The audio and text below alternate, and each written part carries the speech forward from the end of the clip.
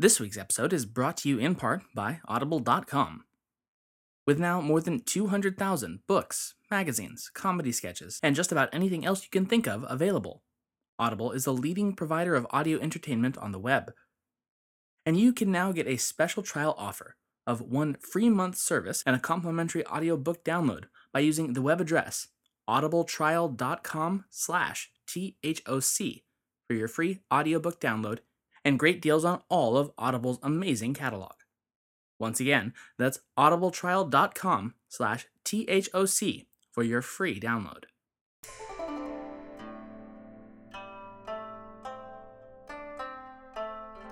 Hello, and welcome to the History of China. Episode 63, Going Off the Rails. Last time, we chronicled the incestuous reign of Emperor Xiao of Liu Song, and the also incestuous, amazingly bloody, and not nearly brief enough one-year debacle that was his successor, Liu Zhun, commonly thought of as ranking among the top 10 craziest monarchs in all of Chinese history.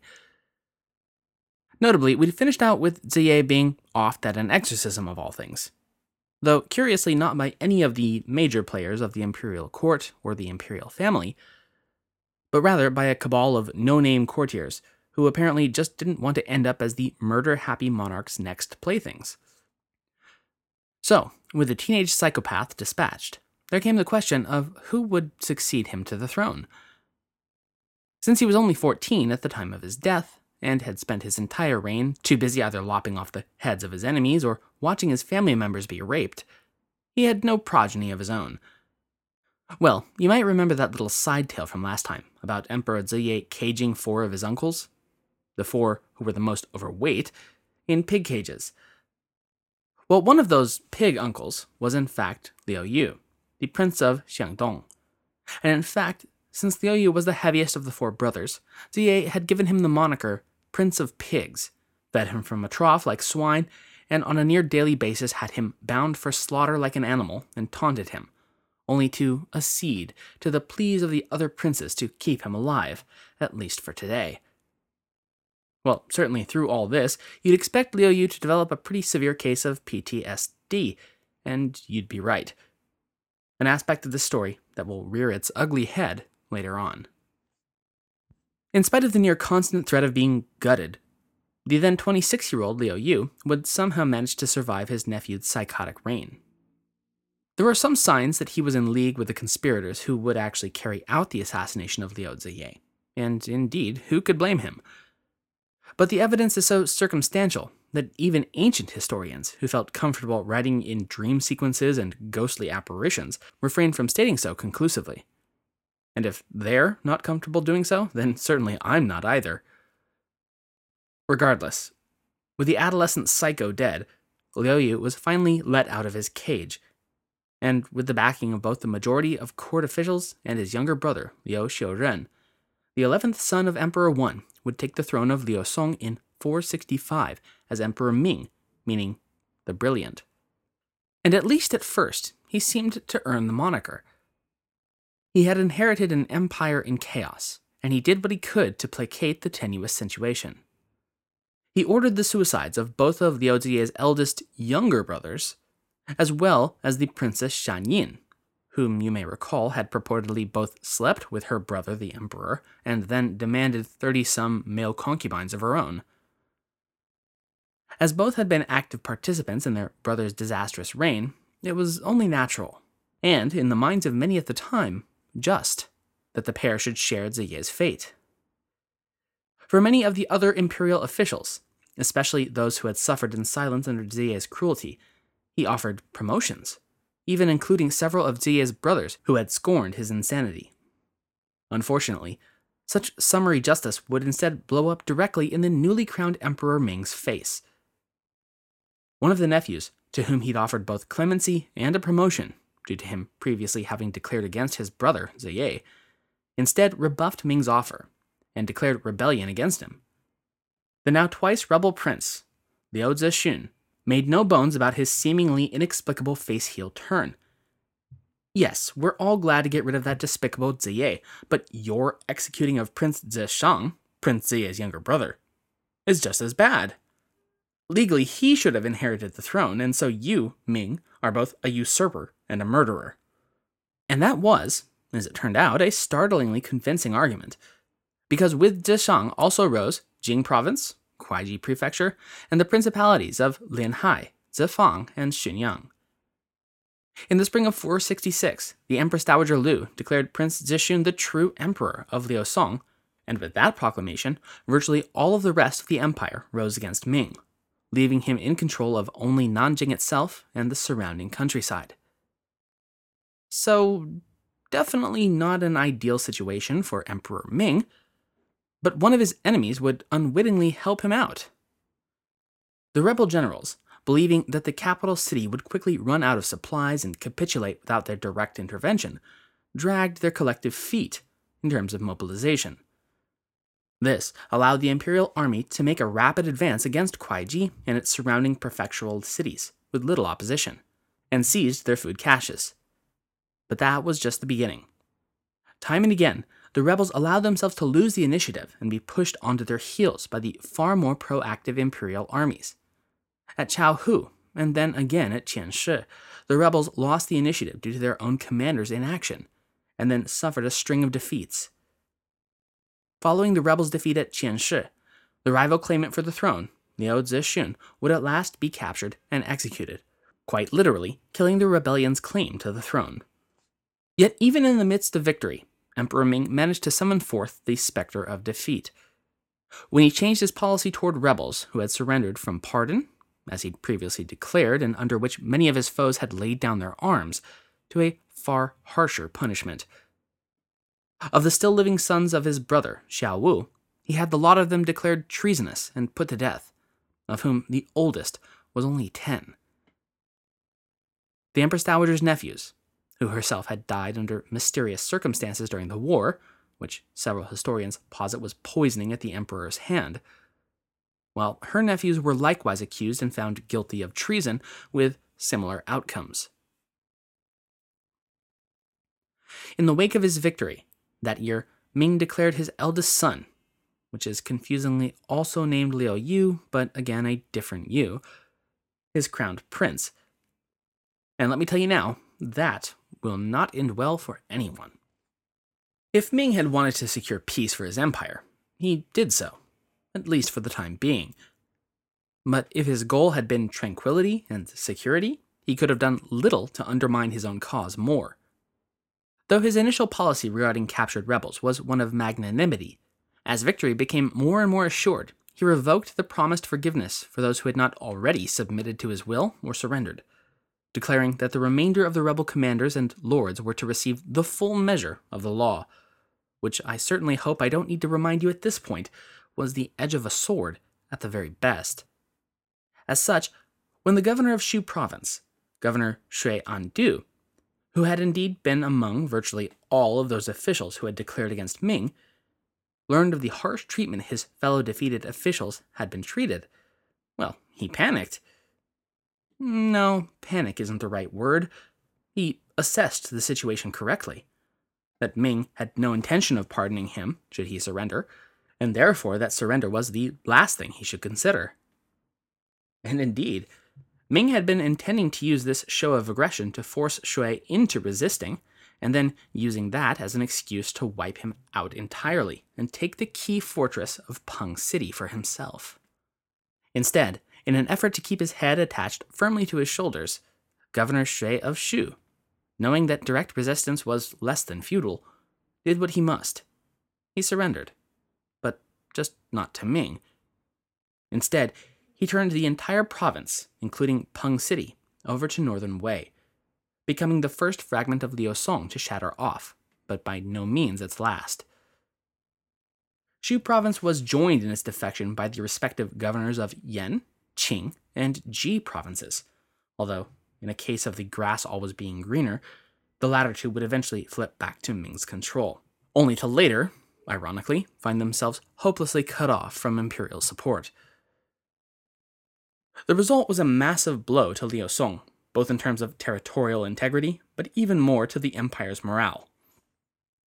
Emperor Ming, of course, wasn't going to accept this mass defection lying down, and launched his massed forces on an offensive to take back those deserting territories.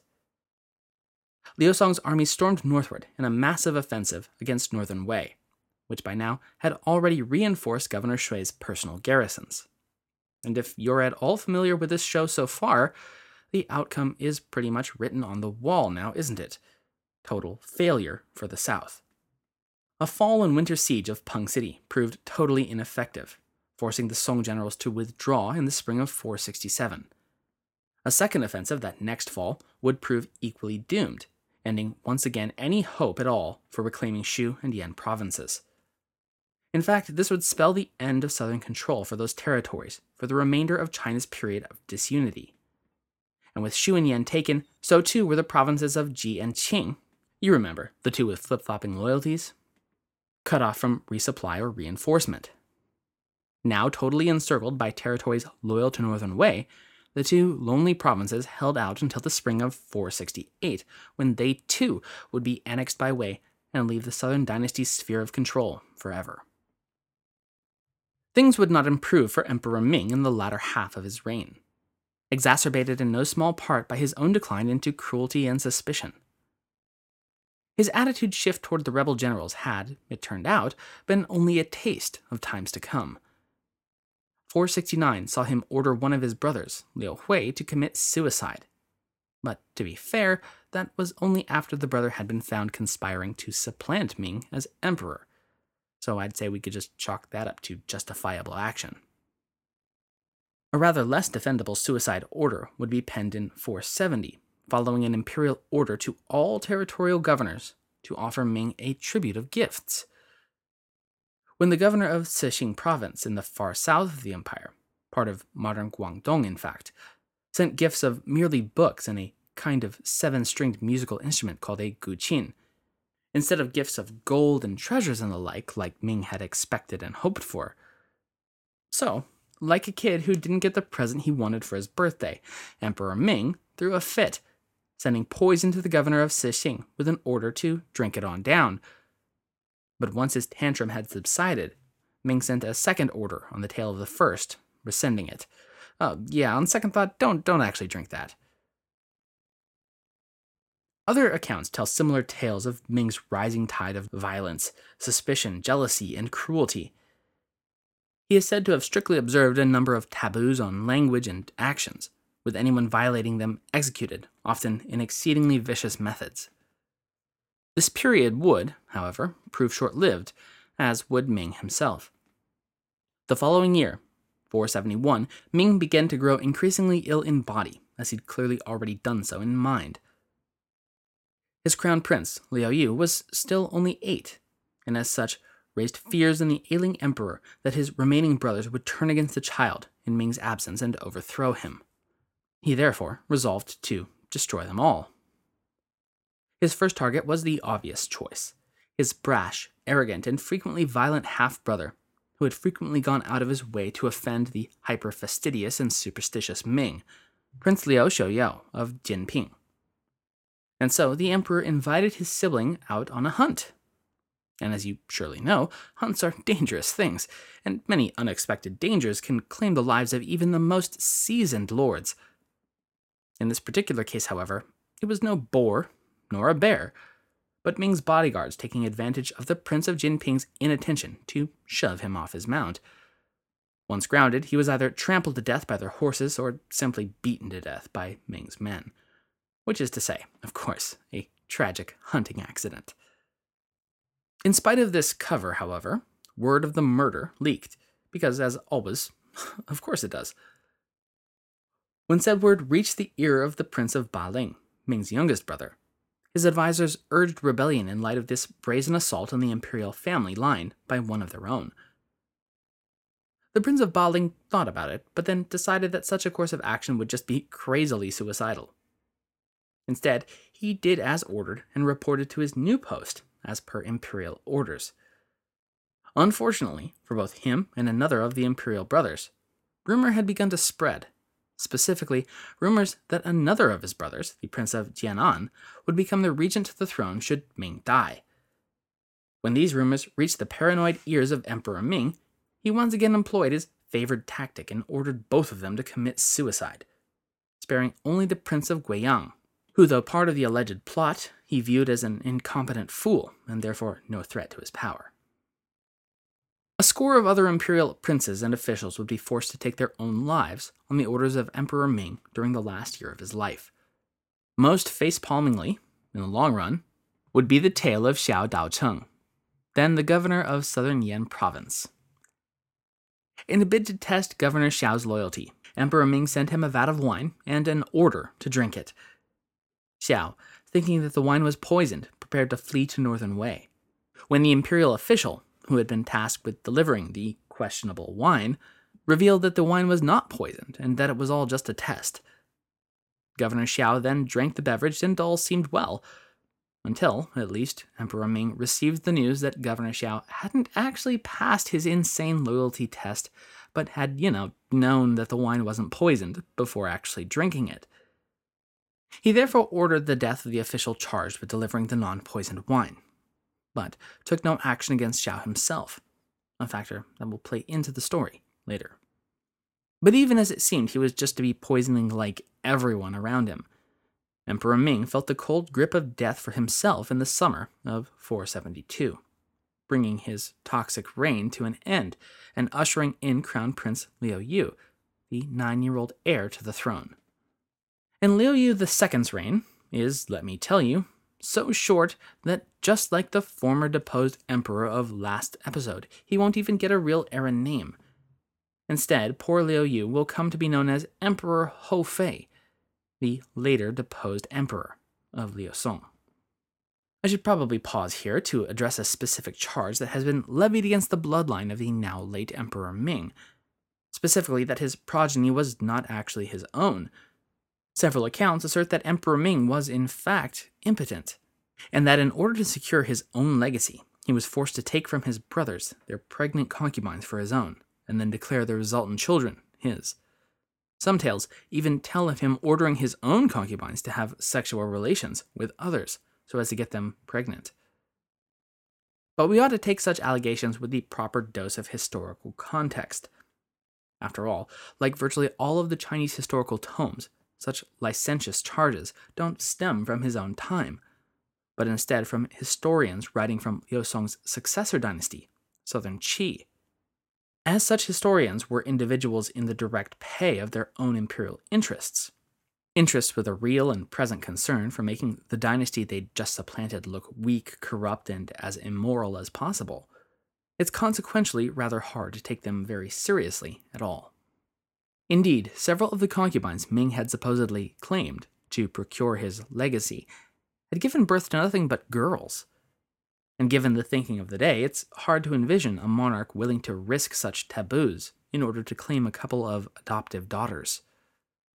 A further nail in that particular rumor's coffin is the charge that one of the emperor's consorts ordered to have sex with other men in order to procure offspring was the empress herself, known, if for no other reason, than as an exceedingly morally upright and proper noblewoman. Given the rest of the literature concerning Empress Wang and her life and beliefs, it is very difficult indeed to conclude that she'd have willingly become, in essence, a whore for the sake of giving the emperor an illegitimate son. So all this to say, in spite of the 1,500-year-old rumor mill, it seems far more likely that Ming's supposed impotence was a slam fabricated after the fact by his dynasty's posthumous enemies, rather than a realistic historical position. But whether truly Ming's son or not, young Emperor Houfei would take the throne in 472. And let me just get this out of the way now, it will be an absolute mess. First, the government was officially in the hands of a co-regency consisting of 2 high court officials, the Duke of Nankang and one Yuan Han, both of whom were stalwart proponents of reforms to curb corruption within the imperial government. But the pair soon found their efforts stymied by another force within the court, a shadow government composed of another pair of high-level imperial officials, who had effectively seized the levers of true power within the capital. Fascinating, yes, but before that whole cloak and dagger business could even really kick into gear, an out-and-out proper rebellion popped up yet again. You remember back when Emperor Ming had killed all of his brothers because he feared that they might rise against his son? And remember how he left one alive, the Prince of Guiyang specifically, because he considered him an incompetent moron? Well, guess who's at the head of this rebellion? That's right, the incompetent moron himself, not looking nearly so inept at the head of an army. He declared himself against Houfei because he had not been granted the prime ministership, even though he was the emperor's last remaining uncle. The Prince of Guiyang proved himself not nearly the slouch his older brother had thought him to be. He had learned through observation from the mistakes made by the previous set of failed rebellions against the throne of Liu Song. That time was a critical factor. Moving too slow enough that the emperor could respond with his own army, meant sure failure. And so the Prince of Guiyang moved his armies towards the capital at a rate that Emperor Houfei could not possibly match, a sort of blitzkrieg of the 5th century. From his home province, he arrived at the capital city's outer gates in only 5 days' time. There, the rebel army clashed with the Imperial Guard, of which most of those conflicts tended to go in the rebel prince's favor, but not in any decisive way.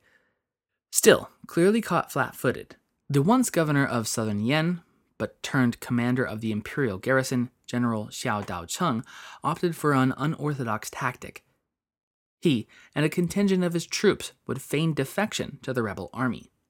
And with the general such an eminent commander, the Prince of Guiyang would surely wish to use his talents to further his own war aims. Once his force had met with the prince, General Xiao would assassinate the rebel prince and disperse the renegade army. It certainly sounds like a risky plan, doesn't it? But it went off without a hitch, with just one catch. Once the Prince of Guiyang's lifeless body hit the floor, it seemed that the faux defectors did a little too good of a job in covering up the assassination. Because for a strangely long period of time after the murder of the prince, his army kept right on fighting, none the wiser that their entire cause for doing so was now dead. They got as far as defeating the capital's defense force and laying siege to the imperial palace before they finally got the memo that, oh, by the way, the Prince of Guiyang had been killed and it was time to pack up and go home. And just like that, what had been just the day before a mortal threat to the empire evaporated like a morning fog. For his valorous defense of the city and stunning victory over the rebels, General Xiao was promoted to one of the now 4 heads of imperial government, known as the Sigui, or 4 nobles. And for those of you keeping track, keep that name in mind. He's come up before, and he will come up again. This will not be the last we hear of General Xiao Daocheng. But by 474, as the emperor approached his 12th birthday, he began to display what seemed to be the dominant family trait of this line of the Liu clan: dangerous, psychotic behavior. As of 3 years later, in 477, Houfei's reign had devolved into little more than him, surrounded by a band of murderous thugs, roving the streets of the capital and killing any man, woman, child, or animal they came across. Supposedly, if a day went by when he could not personally cut someone open, the 15-year-old serial killer-in-chief would slip into a deep, brooding depression. This roving imperial murder brigade developed a habit for coming and going from the palace at all hours of the day and night, and woe betide the hapless palace guard too slow to get the gate unlocked. In fact, it quickly became the unofficial policy to simply leave the gates unlocked at all times as a precaution, which I'm sure you'll agree rather defeats the purpose of having a gate in the first place. But Houfei's downfall would ultimately stem from the general who had risked his own life to save his reign back in 474. That's right, General Xiao Daocheng. General Xiao, as a man of means and taste, and approaching 50 years old, had developed a rather portly figure, most notably his belly. When Emperor Houfei happened upon Xiao sleeping in the nude on one occasion, his psychopathic curiosity got the better of him. With a belly so big, could Houfei use his archery skills to hit the bullseye? In this case, the general's protruding belly button being the bullseye. So he had his band of attendants rouse the general, tie him up, and paint a target on his belly. As Xiao begged for his life and the emperor lined up his arrow, one attendant, perhaps feeling a note of pity for essentially the hero of the city, spoke up and suggested that, yeah, you could use the arrow and turn General Xiao into a pincushion, but then you could only do that once and then you'd lose such a wonderful target. Or you could use rounded shafts and then be able to use his enormous belly as a target as often as the emperor pleased. And that sounded like a far better deal to Houfei, and presumably General Xiao as well. And so he swapped out his arrows to rounded shafts of bone. The young emperor was indeed able to hit the belly button bullseye, and was deeply pleased with himself. The Imperial Roving Murder Brigade then departed, leaving Xiao Daocheng tied up, badly bruised, but critically, fatefully, alive. Alive and pissed off. General Xiao tried to get the other members of the Four Nobles' ruling council to support an overthrow of the psychopath-in-chief, Houfei, but they seem to have been far too terrified of even sounding like they might oppose the emperor to agree to back him. And that left Xiao to his own devices, a position he had proved in 464 he was exceedingly comfortable with. If the top was frozen in fear, perhaps someone from the bottom would prove bolder. Thus, in utmost secrecy, General Xiao found a willing participant close enough to the emperor to make a serious attempt. One of Houfei's own personal attendants. You know, the people who prepared his meals, attended to him while he bathed, watched over him while he slept. The co-conspirator who Xiao was able to convince to join his plot was named Yang Yufu, and had been previously threatened with summary execution by the temperamental monarch.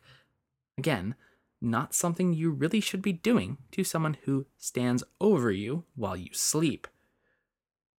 On the 7th day of the 7th month of the Chinese calendar, a festival called Qixi, or the Night of Sevens, though in the modern Chinese era has come to be called the Chinese Valentine's Day. On this day, the pair of regicidal conspirators kicked their plan into action, and it was a simple plan indeed. As the emperor slept, Yang took a sword and hacked his head off. Done and done. Yang then delivered the severed head to General Xiao, who himself took the imperial cranium and presented it to the imperial palace. And there was much rejoicing. Even the imperial guard itself, sworn to protect the imperial person and palace with their lives, joined in the celebration of the homicidal maniac finally getting what was coming to him. As the festivities died down, General Xiao, who had literally overnight become the unquestioned point man on imperial policy, issued an edict using the seal of the Empress Dowager, simultaneously okaying the imperial assassination, stripping Houfei of his status as emperor back to prince posthumously, and declaring that his younger brother, Prince Liu Zhun, would now become the new emperor.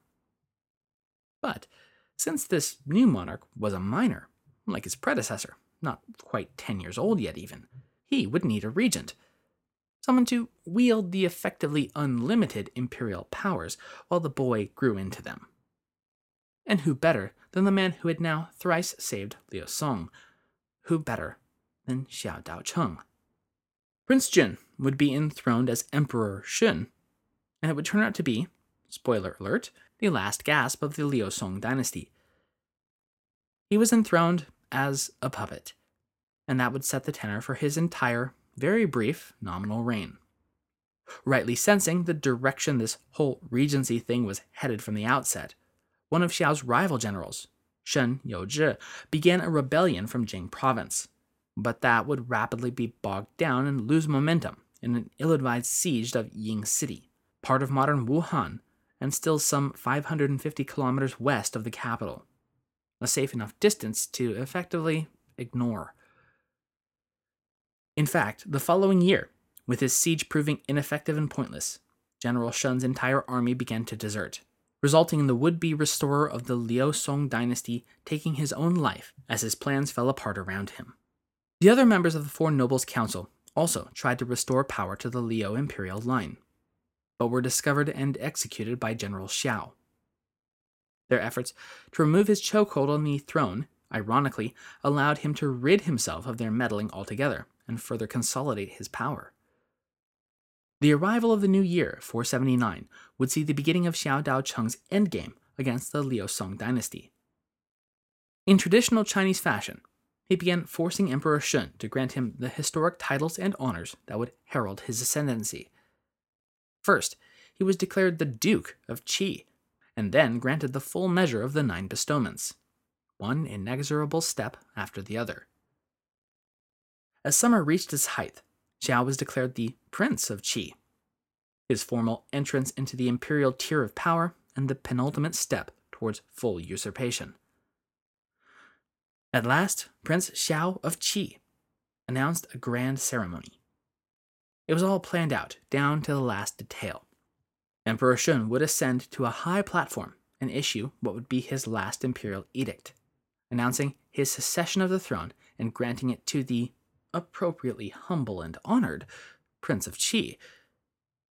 But when the day came, the 12-year-old emperor was nowhere to be found.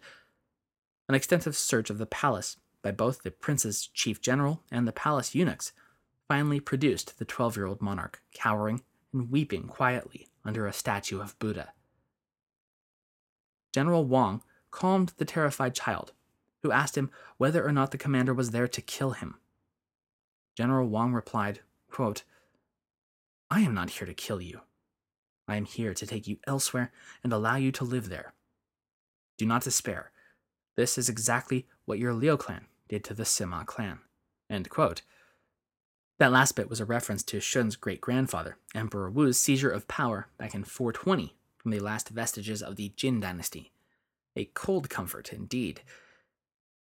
At this, Emperor Shun resumed weeping and declared, quote, "When I am reincarnated, would that I never be born into an imperial household again." End quote. Nevertheless, he then allowed himself to be led back to the waiting ceremony by Wang, and dutifully completed the transfer of power. Xiao Daocheng proclaimed Liu Zhun the Prince of Ruyin, and had built for him a palatial residence near the capital. As with almost every other deposed monarch sent out to pasture, it was more a palatial prison than home, however. And indeed, General Wang's reassurances of the former emperor's life to come would prove quite hollow. Less than a month after being transferred to his new home, someone rode their horses a bit too close to the royal manor. The guards on station mistook the hoofbeats for a force coming to take the former monarch and use him as their figurehead for a rebellion. So they did what they'd been ordered to do in such a situation. They slit the boy's throat. For that, they would be rewarded by the new power on the throne, though the late Prince of Ruyin would at least be paid the respect of being buried with full imperial honors. That new power on the throne, Xiao Daocheng, who had gone from governor to general to duke to prince, and who had been the thrice savior of Liu Song, had now become the heel which finally crushed its sickly throat. His new dynasty, named as many were based on the principality from which it sprung, would be the Qi dynasty, though it is better known to history as Southern Qi, in order to avoid confusion with, yes, the other Qi that will pop up somewhere later in the story in the north, and I'll give you one guess as to what that one will be called. This founding emperor of the Qi dynasty would be given the name Gao, meaning tall, or somewhat more regally, elevated. And the birthing pangs of this, the second Southern dynasty, will be the focus of our episode next time. Thank you for listening.